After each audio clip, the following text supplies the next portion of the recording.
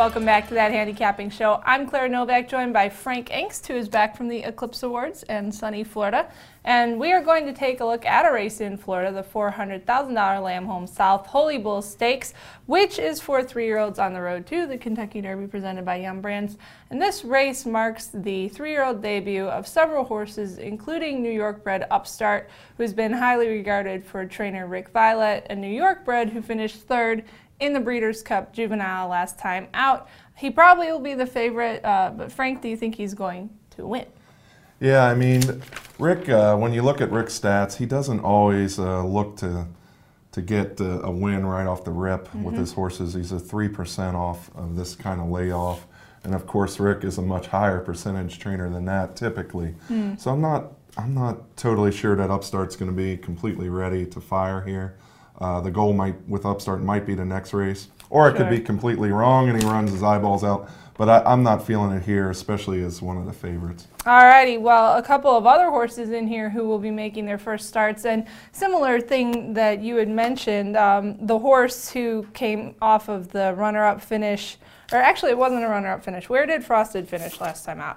He was, oh yeah, it was a runner-up finish. Ha! I knew it! In the Remsen, and hasn't raced since then for Kieran McLaughlin. But like you said, you know, a couple of these horses just coming back to the races might need a couple more starts, and while we may hear more from them later on, we have to figure out who the winner of the race is going to be. So on the other hand, though, Kieran's win percentage off this type of layoff is better, pretty much in line with his normal win percentage. So I actually like Frosted. I really like the way he's been working in Florida since he's arrived there. Kieran is not afraid to keep a young horse up at Aqueduct, so that's very typical that this horse would run in the Remsen. That's very typical of his training pattern. He's shipped to Florida, and really that workout pattern, to me, looks like an improved horse. This horse has run well on both of its routes. It really ran well in its sprints too, but I think he's taken it to another level in the routes. And I'm looking for a new peak on Saturday. I think the race also sets up well for him. He's going to be along the rail. There's some speed horses that I think will just go right by him, and I think he'll be able to hold that rail position until he swings off to make a move. Shouldn't be too far back. You never want to be too far back at Gulfstream, but I think he has the running style to stay close. Well, he's a $300,000 son of Tappet, so we know that those pricey Tappets always seem to do quite well in these types of races. Pricey Tappets, low-price Tappets, expensive Tappets. You name it, Tappets. Tappets. Do well. All right, well, you're welcome, Gainesway Farm, and hello, Michael Hernan.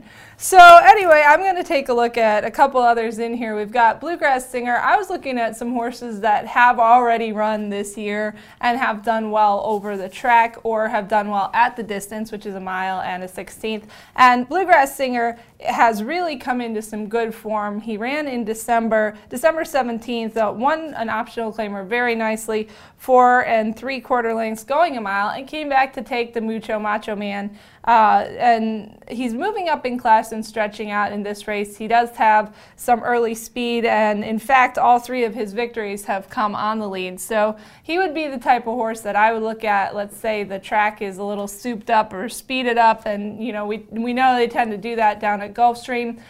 So I would take a look at him. And then another horse that I find interesting is Fermento for Hall of Fame trainer Nick Zito. And this is a horse who actually broke his maiden at Keeneland going a mile and a 16th. So they knew he likes the distance. Last time he backed up to a mile to come back in December, and he was second to Bluegrass Singer in that race. So I would take a look at him possibly to hit the board, but again, a horse who has already been successful over the distance, even though he is coming back to run for the first time this year. The other horse that I was looking at that I also like in my exacta is High Noon Rider. Looks to me like they tried this horse on turf to start his career, which makes sense, a distorted humor. He didn't do a whole lot, but since he's moved to dirt, he's run 2 nice races. Ran very well in his maiden to win his maiden at Aqueduct. Went to the stakes out at Remington and was in a 3-wide duel, which he raced a long time. So that's a good sign that he was running at top speed for a long time. He just happened to get caught 3 wide. I don't think that will necessarily happen again. So I think High Noon Rider could be a nice play as well. Also some good works at Palm Beach Downs. And just a couple others, not that really we're choosing, but throw out there as with a little bit of respect to the Coronation Futurity winner from Woodbine, Decision Day, who he is going to make his first dirt start, but he has a really good work pattern at Palm Meadows. He's gotten 6 moves in there over the track there, so we'll look and see what he does in his dirt debut. And then also Dom the Bomb, who, you know, as far as speed is concerned, he's really going to have to improve to keep up with these, but he has won 3 of his 4 starts, and you know, maybe he'll figure in the early running there. I don't think he really has the class to compete here in the end, but just a little recognition to his success in the state bred Players ranks. looking for well-bred horses.